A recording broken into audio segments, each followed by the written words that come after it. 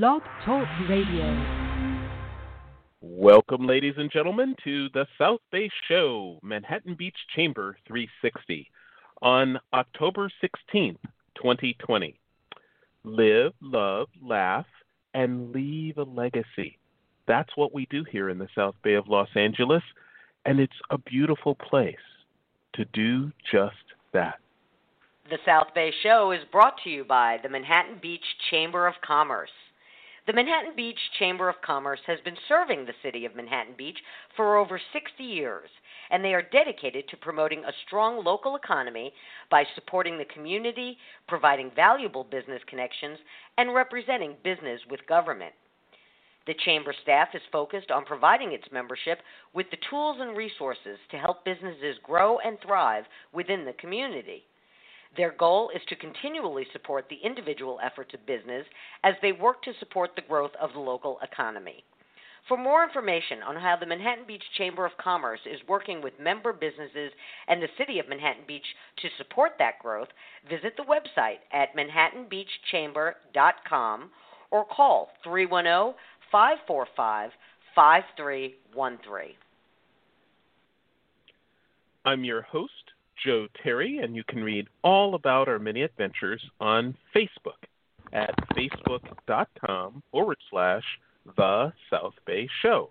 Persistence, passion, principle, and purpose. This is what we talk about here on the South Bay Show. Joining us as co-host, the CEO and president of the Manhattan Beach Chamber, Kelly Stroman, and of course with us because of our great partnership with South Bay by Jackie.com and executive producer of the South Bay Show, Jackie Balestra. Hey, Jackie, Kelly, how are you?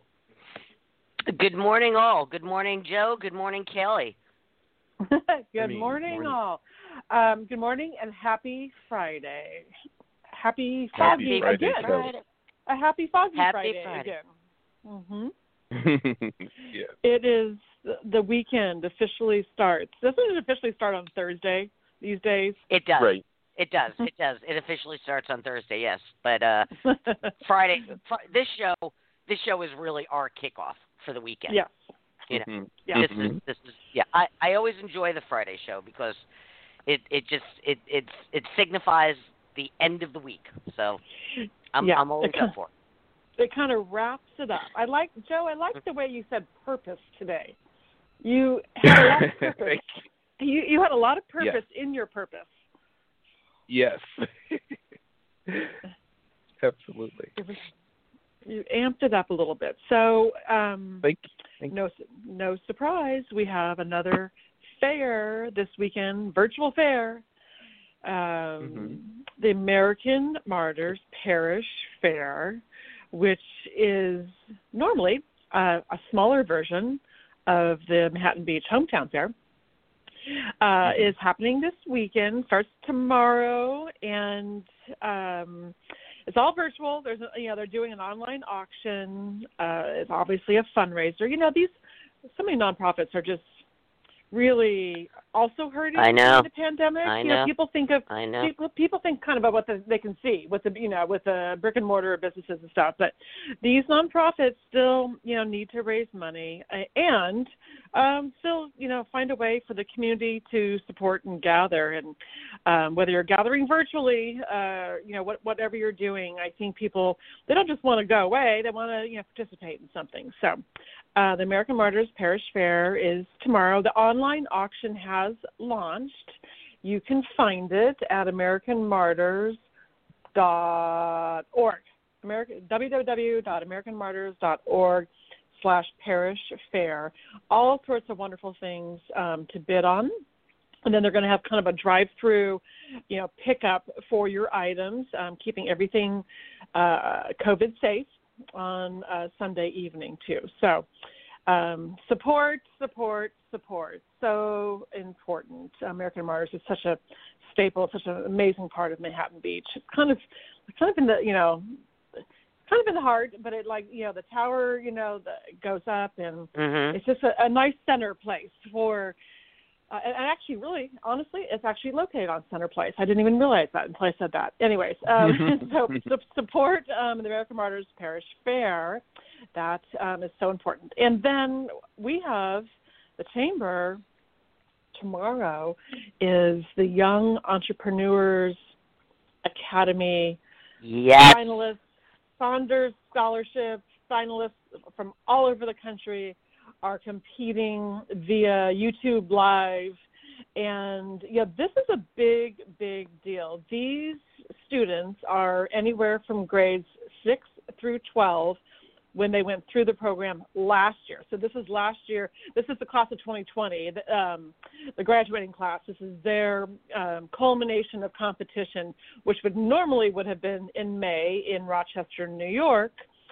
Obviously, that couldn't happen. It was pushed to August, and that was pushed to a virtual event now. So our candidate who won our local competition, Taylor Ryan, is a lovely young lady. She is now in 9th grade.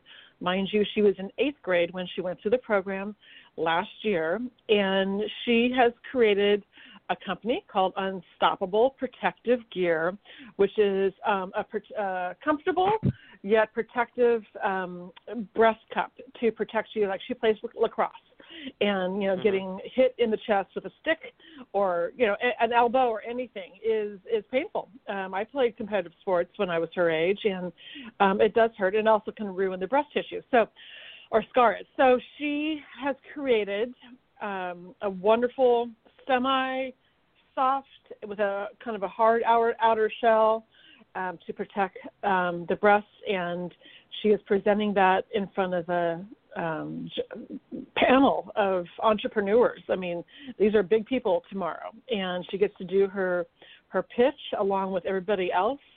And there's a People's Choice Award that you can vote for. There is, of course, the judges, will pick their winners, and the kids can win significant scholarship money.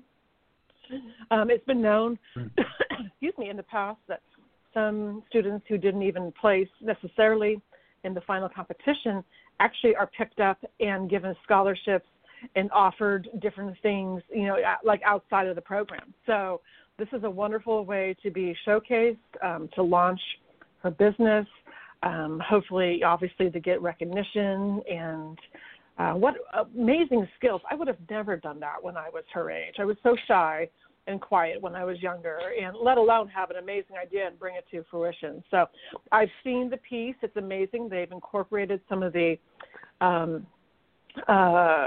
impact deferring technology that NFL football helmets have.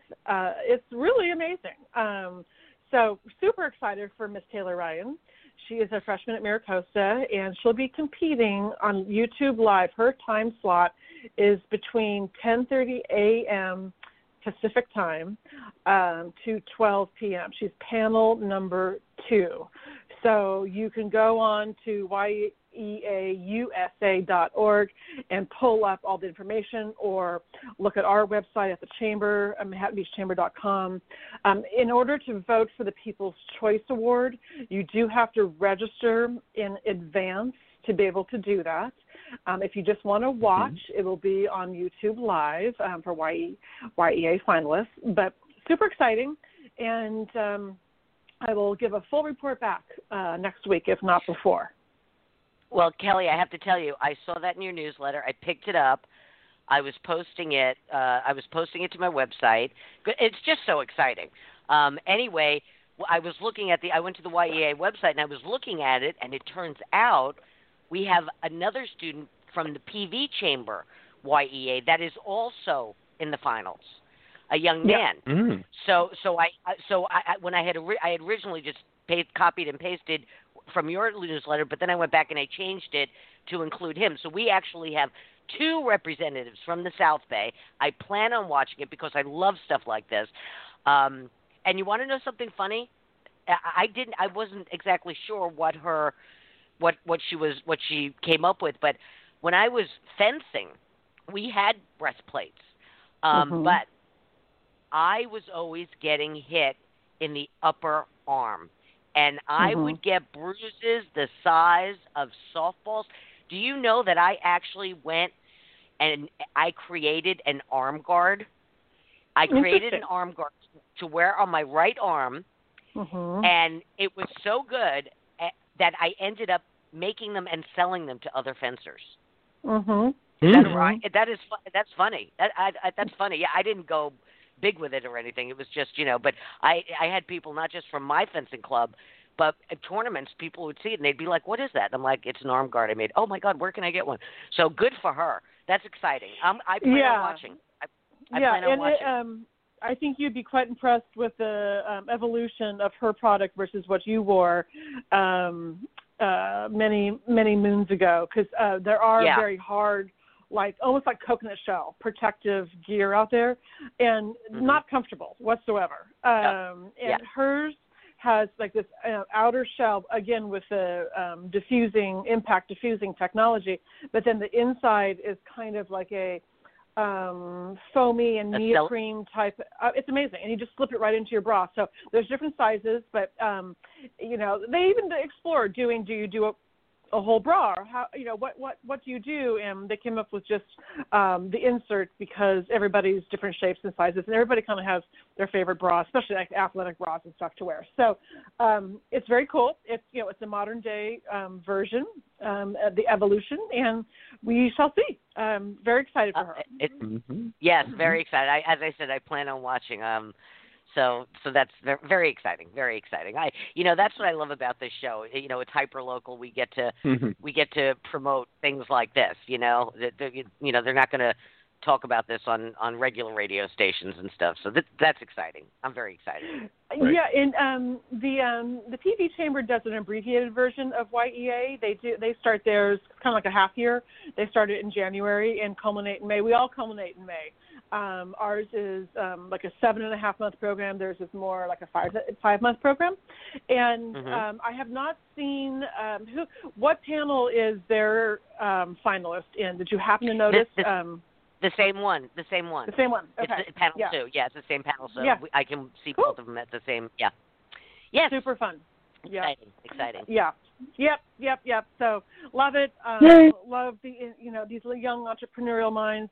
We'll get Taylor on the show at some point, to discuss her product and her experience, and as it just blows my mind, the creativity and the resourcefulness that these students come up with. So that's what I have for you today. All right. All right. Well, Joe, shall we get right to it? Let's do that. There is perhaps no more important subject long-term for our children, our grandchildren, than environmental sustainability. There is something quite existential about taking care of our environment, taking care of our planet. And for the city of Manhattan Beach to have the foresight to not just have a committee, but a permanent installation of management and understanding about those issues for the city to be able to make good long-term decisions. This is not usual for most cities. So we have to find out how that came about as well. Jackie, who's our guest today? Okay, we have a returning guest this morning, Dana Murray, Environmental Sustainability Manager for the City of Manhattan Beach. Now, Dana leads environmental sustainability policies and programs for the city, including climate resiliency, coastal adaptation planning, reducing plastic pollution, expanding the green business program, native habit restoration, and climate change mitigation. Dana is leading the city's first climate-ready program, which includes evaluating climate hazards such as sea level rise and storm drain flooding, developing a climate action and adaptation plan, updating the city's local coastal program land use plan and local hazards mitigation plan, and implementing a living shoreline project. Dana represents the city of Manhattan Beach as an alternate on the board of directors for the Clean Power Alliance of Southern California and is a member of Green Cities California and the Urban Sustainability Directors Network. Dana was formerly the senior marine scientist and coastal policy manager at Heal the Bay, where she worked on science and policy issues related to coastal habitats and marine wildlife in California. She developed Los Angeles' MPA Watch Citizen Science Monitoring Program, assessing how people use LA's underwater parks, and served as the co-chair of the Los Angeles Marine Protected Areas Collaborative. Completing hundreds of scientific dives underwater, she has been a research diver for Reef Check since 2003 and was awarded Citizen Science of the Decade by Reef Check. Dana was previously a Peace Corps volunteer, a conservation science researcher for the World Wildlife Fund, and the director of education at the California Wildlife Center.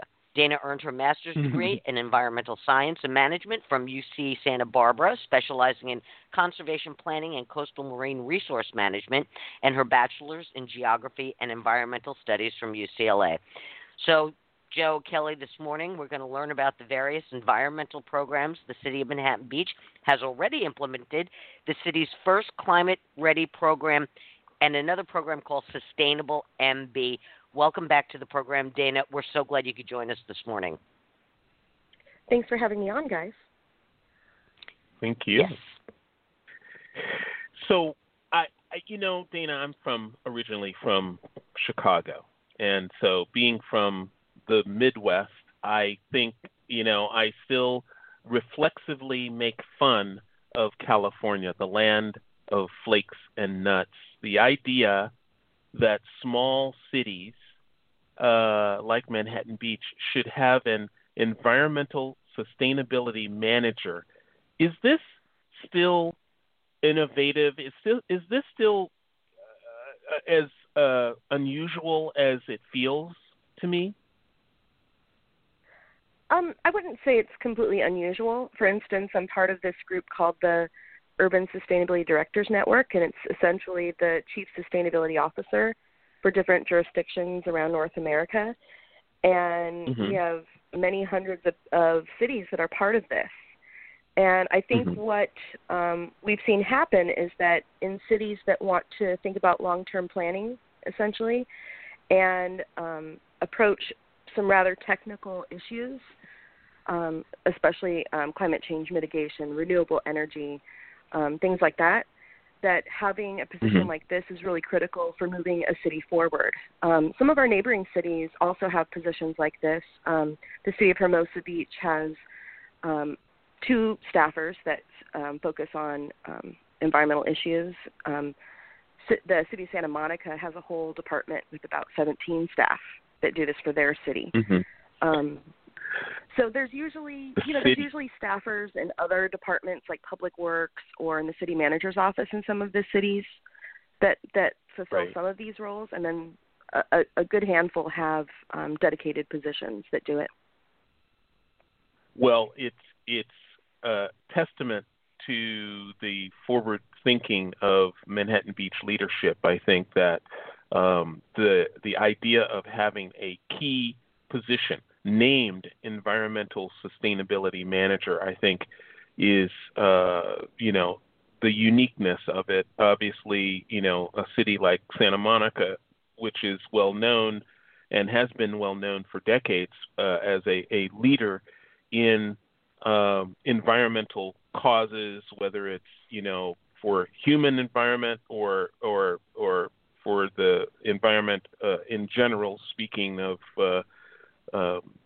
the wildlife at the ocean, and of course you're very much qualified to speak about the fact that we are on the coast of the largest ocean on our planet is such an impact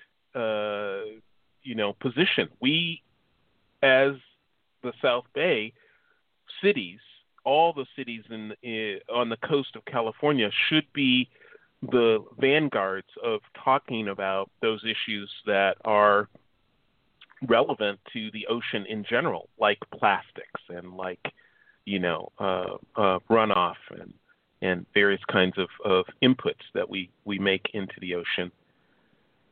It's a wonderful thing to have you having that position, Dana. We are just thankful that our city leadership is so forward-looking. It's a wonderful thing to have. And of course, I agree. And I think because the position was established back in 2008, through the city having a green committee, and that was identified as the number one way for them to further a bunch of the plans that they had come up with that they wanted to see.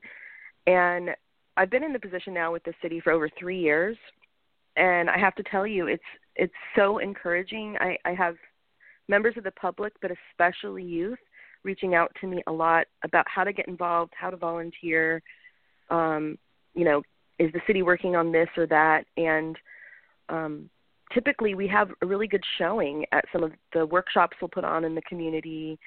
Like when we have a booth at the hometown fair, a lot of visitors will come by, and it really makes me feel like this is a really important and embedded value in our community. I think a lot of people move to Manhattan Beach. One of the reasons because they love the ocean, they love the beaches and the coast, and I also hear constantly that we have a really clean city as well.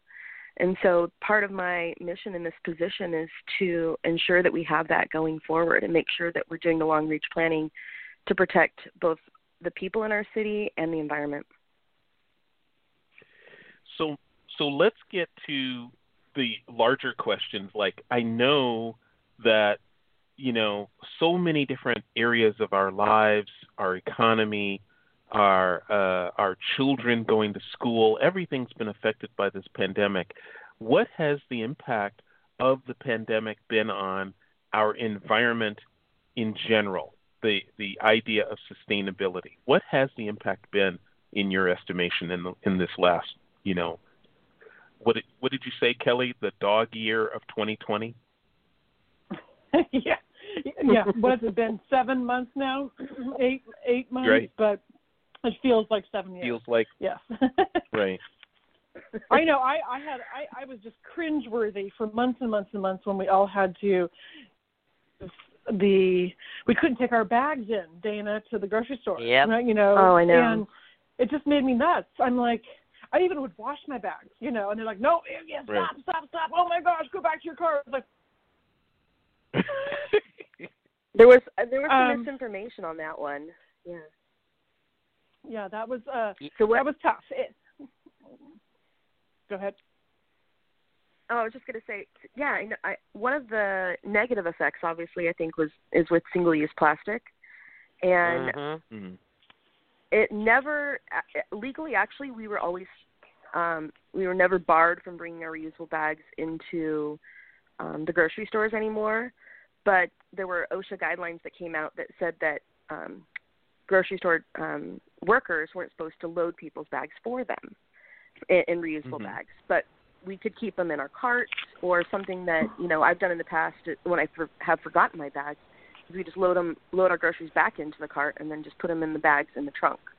And so there were workarounds there, but unfortunately, because there also was a shortage of paper bags just for the first couple months.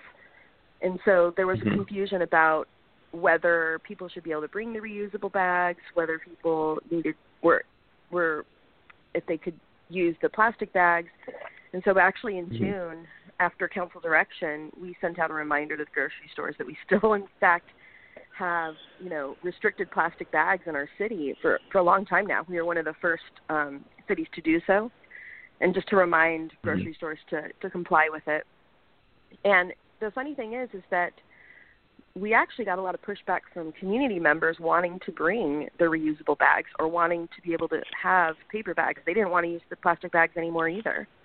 And so it was, I think, something that I actually didn't hear any pushback from the community about wanting to bring back the plastic bags after that. A little funny story is in my previous role, I worked with fishermen a lot in Southern California on kind of sustainable fishing practices and stuff. And I'll never forget that there was a meeting, it was in Ventura, and we were talking about the lobster fishery in Southern California and ways that we can make it better. And there was this old fisherman, and he goes out to the Channel Islands, and he's by himself every day, and, he didn't really like to be around people much, doesn't like regulations. But there was one meeting, it was on lobster, but he brought up, he's like, when your city started passing these plastic bag bans, I didn't like the idea of it, but I have to say, when I go and drive my boat out to the islands, I rarely see plastic bags anymore, and I used to see like 20 plus going out there. And he goes, you guys really, you did make a difference. I'm really glad you did that.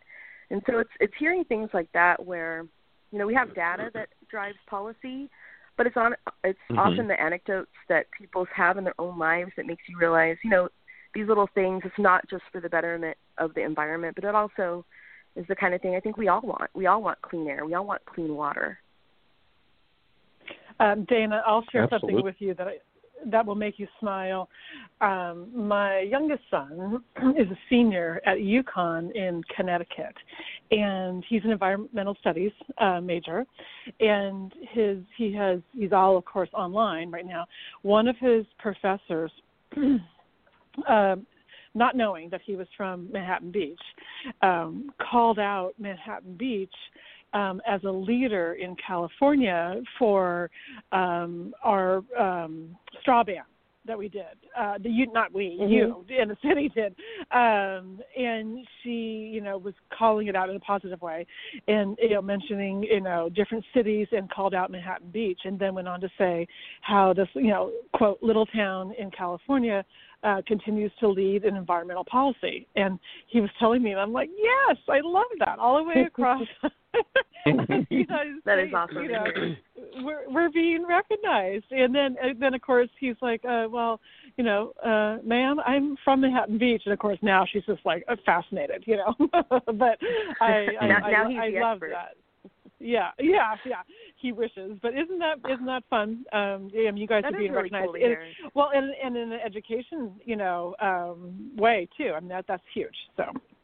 And I would say there's probably about 20 to 25 cities and some counties that have reached out to me after we passed a more recent update to our single-use plastic regulations. You know, cities from Laguna Beach to Santa Barbara to San Luis Obispo, all the way out to several Florida cities. And so I think what I've been seeing with our plastic policies is that it's often coastal communities, because, you know, we rely on having a lot of beach cities rely on like tourism and clean beaches and people wanting to make sure that the wildlife is healthy so their oceans are healthy. And so that's where I've seen like a kind of a cascading effect. Often some of the policies that our city will pass get emulated by others. In fact, our single-use policy in Manhattan Beach, just in the last year and a half, essentially got replicated by both Redondo Beach and Hermosa Beach. And Culver City's exploring it right now, as well as LA County and Long Beach. And so that also makes it a lot easier for businesses to comply. And Kelly and I actually talked about this a couple years ago, but it's one of those things that sometimes there's a start here in Manhattan Beach, and we really rely on our residents and our businesses to kind of roll with the changes and help lead.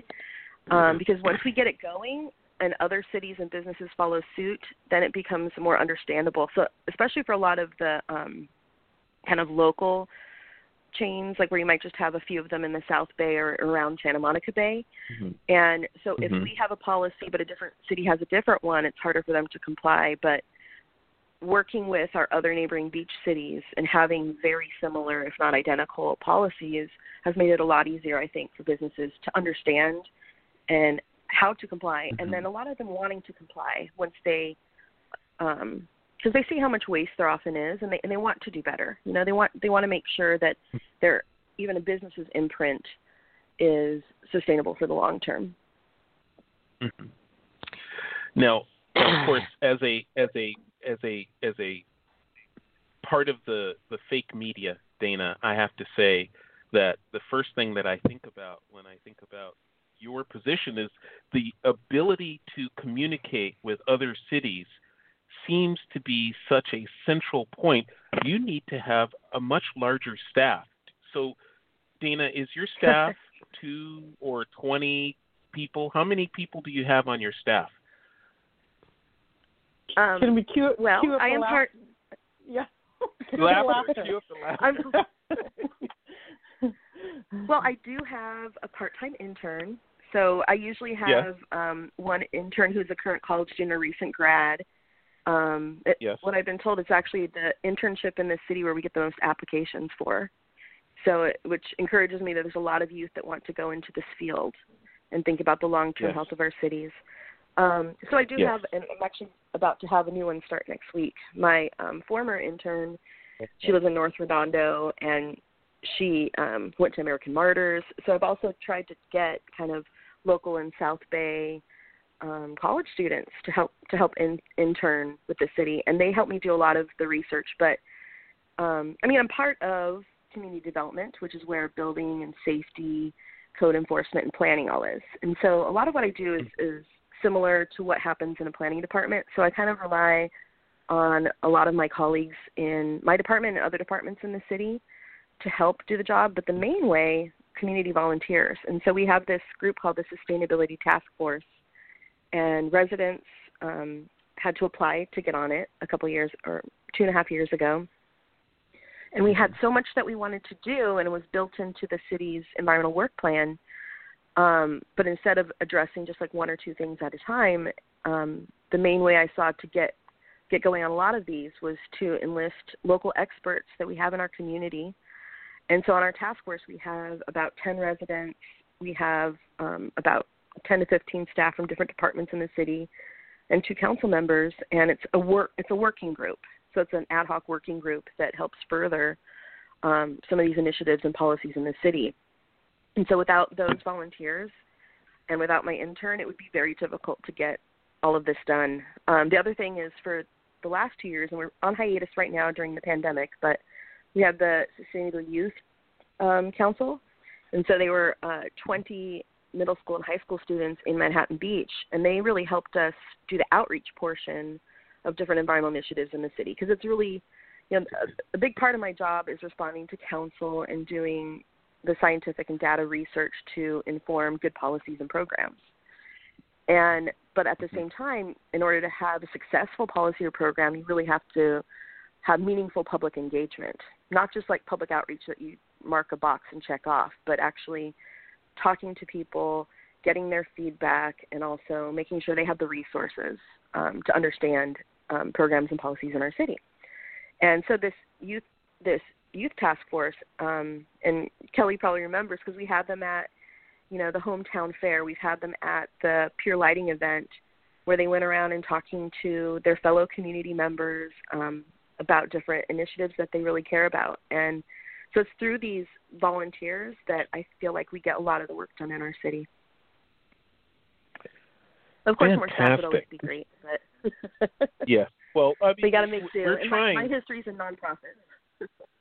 Well, Dana, eventually we'll have to build a huge bureaucracy for you, millions and millions of dollars budget every year. But we just have to. But before you do that, Joe, we need to take a station yes. break. Before that, yes, ladies and gentlemen. Yeah. You're listening to the South Bay Show, and we come to you every Thursday morning at 8 a.m. and every Friday morning at 8 a.m. We're proud to be a hyper-local podcast focusing on the issues of climate change, of sustainability, of music, of small business, culture, art in the South Bay, from El Segundo on the north to Palos Verdes on the south, and from the water east to Torrance. Join us regularly, 8 a.m. on Saturday or Thursday mornings and 8 a.m. on Friday mornings. We bring all the same focus with the same issues on Fridays, but on Fridays we're specifically focused on the city of Manhattan Beach and the members of the Manhattan Beach Chamber, because we're proudly sponsored on Fridays by the Manhattan Beach Chamber, and we're very glad about that. This infuses our show with such wonderful guests such as Dana, and you get to see the impact that a small city like Manhattan Beach can have, not only just on our local Southern California region, but cities across the nation can come and see the example that is being set by Manhattan Beach, California. What a wonderful thing! And if you ever want to access our podcast, in other times, you can just say to your local smart speaker, "Hey Siri, hey Alexa, Google, play the South Bay Show." We can be found 24/7, 365, all over the world. So thank you for joining us today. When we talk about environmental sustainability, and you've already identified, Dana, that several opportunities for young people to get involved and look towards the future, perhaps if they want to get involved in this kind of a career. How do you see this growing? If you're not going to have a super large bureaucracy, how do you see the sustainability efforts in Manhattan Beach growing throughout the region here in Southern California, Redondo, Hermosa, Manhattan, and so forth? Well, this touches on what you said earlier about different cities talking to each other, and I think that's paramount. We don't need to reinvent the wheel. We can share our resources and our information, and everything that's going into our staff reports and council meetings is public record. And so what I found, I came from a science-based nonprofit where what I was saying before the break, I was really cognizant of the bare bones budget and often funded most things through grants, like I do actually in the city. I forgot to mention, a lot of our programs are funded through, and a lot of them from the state.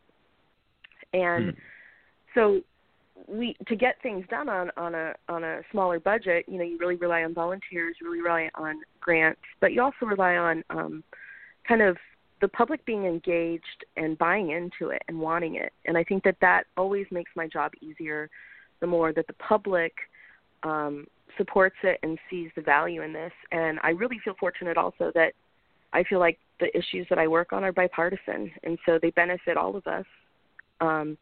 And so when I work to kind of further work on this with other cities, we leveraged information that we have. For instance, the other day I actually work with my counterpart in City of San Luis Obispo all the time, and his council had recently directed them to look at gas-powered landscaping equipment, which seems pretty obscure, but I had just done that for our city earlier this year. So I was able to share the research that I had done with him. And in turn, I've been able to gain research from other cities. For instance, when I first started in Manhattan Beach in 2017, one of the very first things I had to do was research what community choice energy was. And I had no idea coming in. And what it turns out is basically you can have what's called a JPA, a Joint Powers Agreement, with different public jurisdictions. In this case, it's with 30 cities and 2 counties, to kind of form a group together to buy our power together. And so what formed into the Clean Power Alliance, which I'll get into in a second, but it was such a huge thing, and you had to understand the energy grid and the electrical system. And I went in just thinking, I just know we get our power from Edison. And this was a lot of research. So I reached out to my colleagues in Culver City, in Santa Monica, and in Hermosa Beach, and kind of got the skinny and found out what this is about. I also talked to my counterpart, Sona, who now works for the city of Irvine, but was with Manhattan Beach for almost a decade. And by getting that information from them up front, it brought me up to, a certain degree of speed, where I still did my research, but I immediately got folded into the issue, and I didn't need to start with our council from square one, that I could take it from where Sona and our public works director had kind of built it from previously. And just a little plug for what Clean Power Alliance is that it's called Community Choice Energy, because it means that all residents and businesses in our city have a choice on where their energy comes from and what's the composition of it. So instead of just having the investor-owned utility as our option to procure our energy, we now have Clean Power Alliance, which LA County and Ventura County and 30 cities in between are a part of. And actually, Clean Power Alliance has been providing our energy in Manhattan Beach and Redondo Beach locally for over a year. And we're already the largest renewable energy. We have the most customers that have 100% renewable energy in the whole country now. And we're a new community choice energy program. They've been existing for the better part of a decade in Northern California and other parts. Dana, no, not at all. No. No, we need to slow down and focus. This is news. This is a headline that I don't think that people really can appreciate without it being sort of highlighted. For the last year, you're saying that Manhattan Beach, along with other cities here in Southern California, have been able to choose their power sources and have been able to form the largest collection of renewable energy users, consumers, in what area? The country. Oh my God! Mhm. Yeah, that's amazing. There was a press release a couple weeks ago. I tried to get the papers to pick up. Wow! There's more good news actually on it. So to start it up, the county gave Clean Power Alliance a $10 million loan to start it up in late 2017, and in late September this year, it's completely paid off. So Clean Power Alliance is also now completely debt free. And we've been able to, because our cities are part of it, because we've been able to, at first it was $1 million, but now put $2 million towards COVID relief on people's bills in the cities who get Clean Power Alliance. So if people are having an economic hardship due to the pandemic, they can apply for these bill credits. And Clean Power Alliance has already given out around $1 million and has now just recently at our last board meeting allocated an additional $1 million to COVID relief. So that's the other cool part, is that there's no profit shareholders that are making money off Clean Power Alliance. If there's a profit, it goes right to community programs that stay local. So Dana, with all of the renewables that we're using, is that saving the customer money directly? It does drive So our default rate in Manhattan Beach, and I live in Redondo Beach, so it's also for Redondo, the default renewable energy rate is 50% renewable energy, and that's our base rate. That cost to us as customers is equivalent to Edison's base rate, which is around like 32% renewable energy. And so we get more renewable energy at the same or lower price than we did through Edison. However, if people opt up to 100%, it's a 7 to 9% premium. So, for instance, as a customer in Redondo Beach, my husband and I opted up to 100%. And let's say our average monthly electricity bill is $100. Well, that's like $7 to $9 extra a month to get 100% renewable energy. But it's worth it to us. I mean, that's like 2 cups of coffee at the local coffee shop. But we have an electric vehicle. We know when we're plugging it in that our power is coming from wind and solar and battery storage predominantly. Right, so if anybody drives an electric vehicle, it makes sense to go to 100%. Yes. I just was thinking in terms of when people install solar in their home and, their electric bills take a nosedive. I have several friends that have done that, and, they post their electric bill online, $1.39, instead of, $87 a month. So that's why I asked that, because I was thinking in those terms. Well, that works too. I mean, there's also incentive programs so that if people have installed their own solar on their home, and let's say they generate more energy than they need, there's programs for them to sell that back into the energy grid. And so there's definitely incentives that way. I will say that, some people's homes, you can't install solar, or it's like multi-residential, so you can't do it yourself for your place, or for instance for me, my family rents in the South Bay. And so although I would love to have solar panels, I can't. And so getting 100% renewable energy through Clean Power Alliance is the really easy way to green your energy immediately. And in California and in our cities, our energy consumption is often our biggest contributor to our greenhouse gas emissions and climate change. So it's a small change that can make a huge difference for all of our lives, especially into the future. I have a couple of things I wanted to touch on. I've been sitting here listening, fascinated. Manhattan Beach has not only done the plastic bag thing and the plastic straw thing, you've also done the food waste program, where there's a separate bag for food waste. And Joe's been hearing this for years. When we first got, I live in the city of Torrance, and when we first got our recyclable trash bin, it was within very short time. Every week when we put that at the curb, that recycle bin is brimming. And I have next to nothing in the regular trash bin. It's mostly food waste. So I'm curious, do you have any idea, because you're working with other local cities, do you know if that food waste program is coming to other cities in the South Bay? Well, we've had it in Manhattan Beach for many years now, and we have the food waste program in Redondo Beach for sure, too. And I don't know for sure in Hermosa, but I feel like they do as well.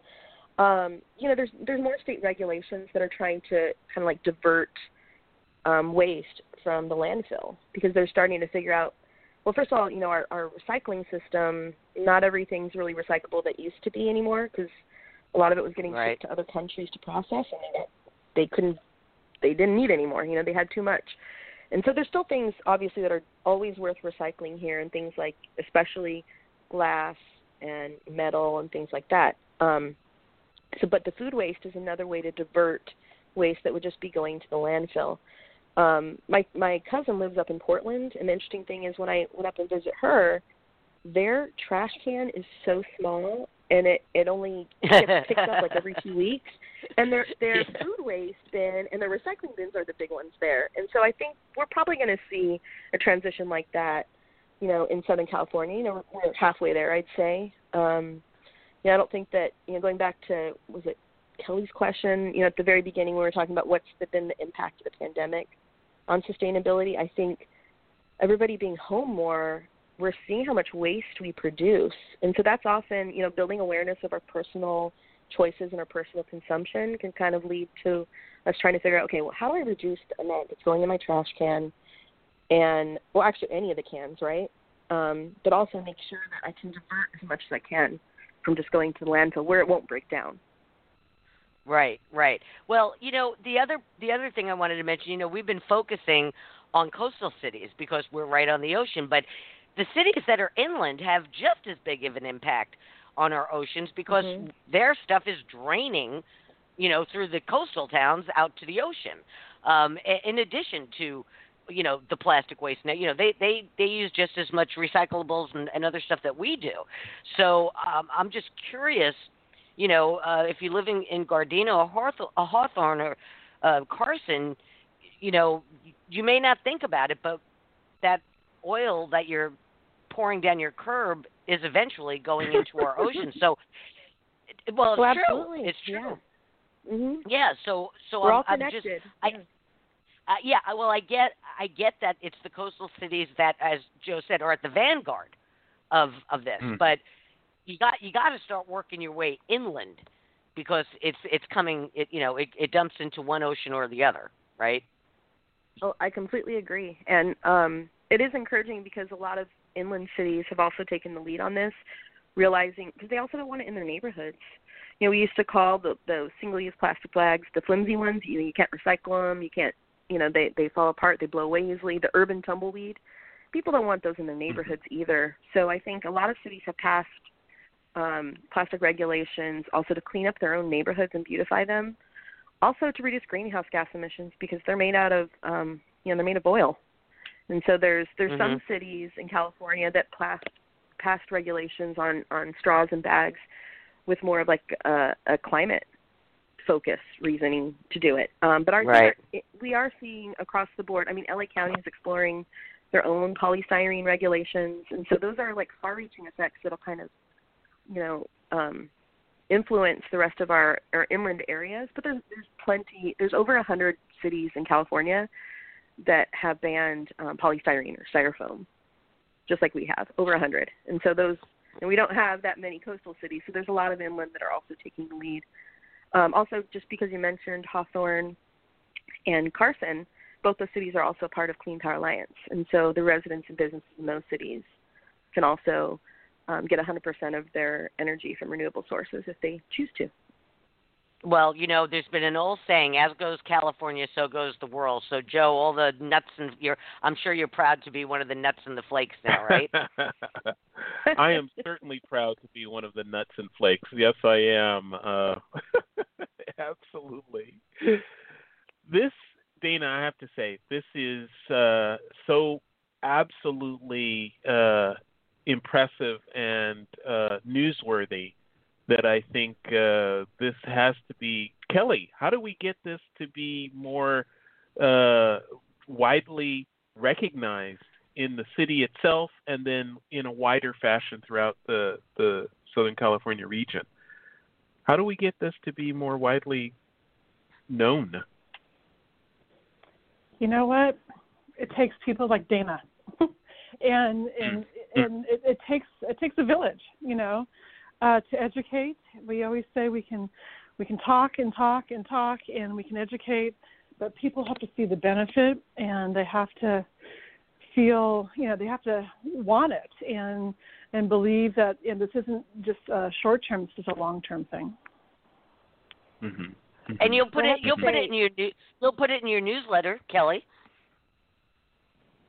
I'm sorry, Yeah. I lost part of what you said, Jackie. Oh, I said you can put it in your newsletter. I get a lot of information from the Chamber's newsletters.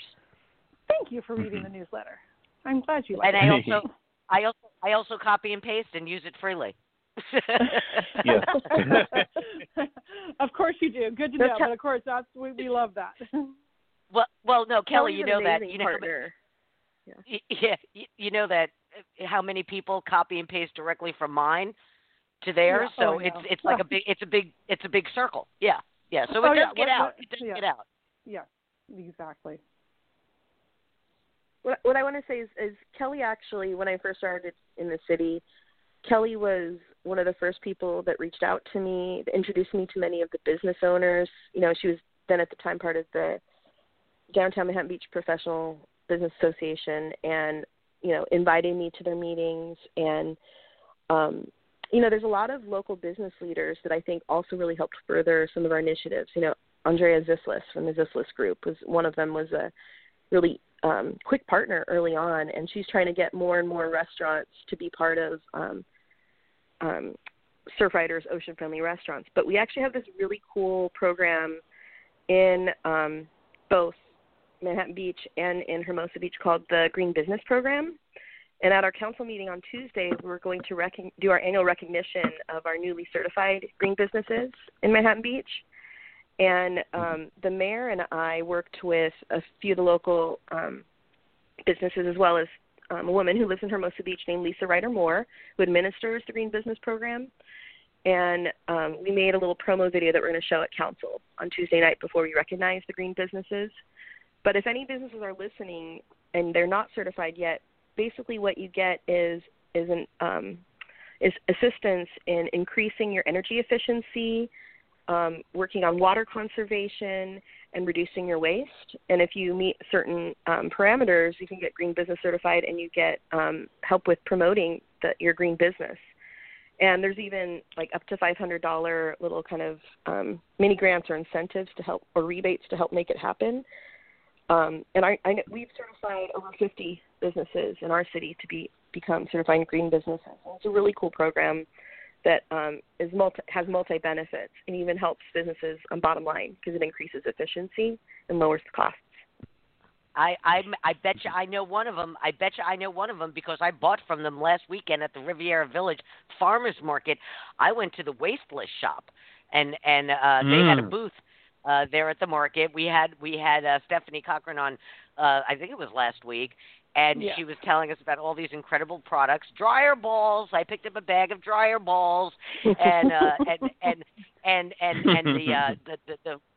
the laundry soap and the stain remover. I picked up about half a dozen things, and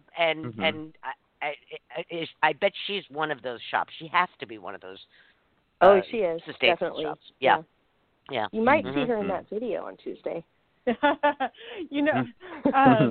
The Lisa Ryder Moore is wonderful and a great partner to all the businesses. She'll go in and literally, get in the business, get behind the scene, get in the kitchen, and help these businesses modify their practices, and their procedures so they can recycle better, so they can deal with their food waste better, so they understand how if they change out their light bulbs, how it can save the environment. And, it's people like Dana, it's people like Lisa, it's, people like Stephanie Cochran last week that we had on, that they make the difference. But you know what?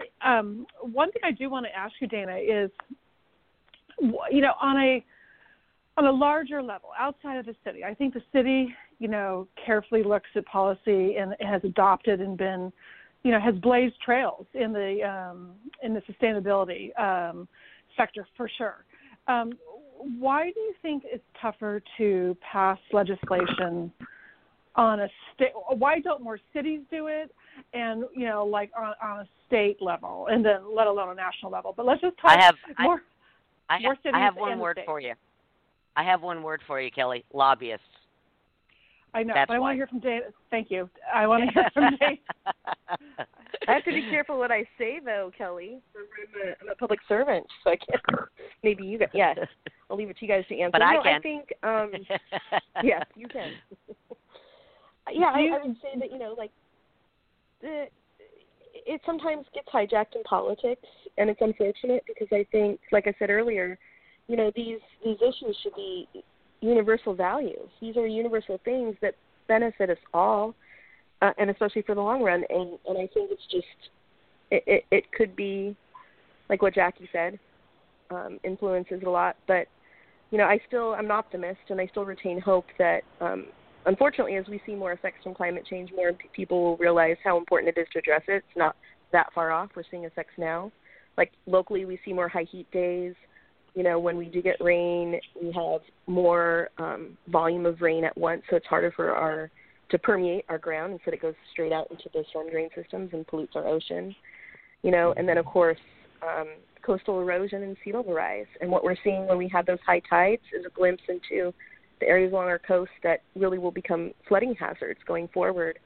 And, of course, our air quality, especially from wildfires that are exacerbated by us having longer droughts and more hot days and changing climatic patterns affecting our local weather. So, having a certain time of year where we get more of those Santa Anas or up north, the Diablo winds. So it's a blessing and a curse that we're actually seeing such a horrible year with the effects of climate change. But my optimism is that it touches every one of us. So it's one of these things I'm really hoping that everybody can get behind and we can all work for it together to try to solve. Because that's the biggest challenge with climate change, is that it's a global issue, but we have to solve it locally and individually at the same time. And so it's one of those things we really have to come together to try to, it's like world peace, right? Where we have to come together to get it done, and we know we all want it. It just sometimes requires some personal lifestyle changes that we know we need to make, but we can do it better together. Is that corny enough? And I agree, but it does. It takes that passion and that education, and I think in Manhattan Beach we're particularly fortunate because we started years and years and years ago, even before Sona was in the city in that position. Your predecessor, Dana, it was Grades of Green. We had Grades of Green started, 15 years ago? 12, 15 years ago. And, they got into the schools and were teaching the kids how to separate their trash. I mean, something very simple. And then all those kids go home and go, Mom, don't throw that in that can, throw it in this can. It starts with the youth, too. And I would imagine, from education programs and now colleges, too, offering more environmental studies majors. And it just takes a long time, I guess, to evolve into a cleaner world, and as those kids grow up and now go to college and, and then start their own families and practices, then hopefully they'll carry those, wonderful lessons good habits. Learned. Good habits, yeah. Do something enough times that it becomes a habit. But there's been another fantastic show, but Joe, we have to wrap it up. It's Friday. We've got some weekending to do. We've got some weekending to do. Dana Murray, Environmental Sustainability Manager for the City of Manhattan Beach, California 90266. You are amazing, and you're setting such a great example. Thank you for joining us today. I appreciate it. Thank you for having me. Thank you. Fantastic show, Jackie, Kelly. This is one for the books. Wow. Kelly gets all the credit for that. Amazing. No, I don't. We're all in this. We're all in this together. How many times have we said that this year? But we are. Dana, thanks for taking the time out of your day and homeschooling and everything I'm sure you've got going on in your house. So thank you so much. And Joe and Jackie, it's always a pleasure. Have a wonderful weekend. Fantastic. All Thank right. you. Bye. And thank you, Jackie. Always a pleasure. Ladies and gentlemen, that's our show. We have some weekending to do. Have a wonderful weekend, and we'll see you next week. Bye-bye.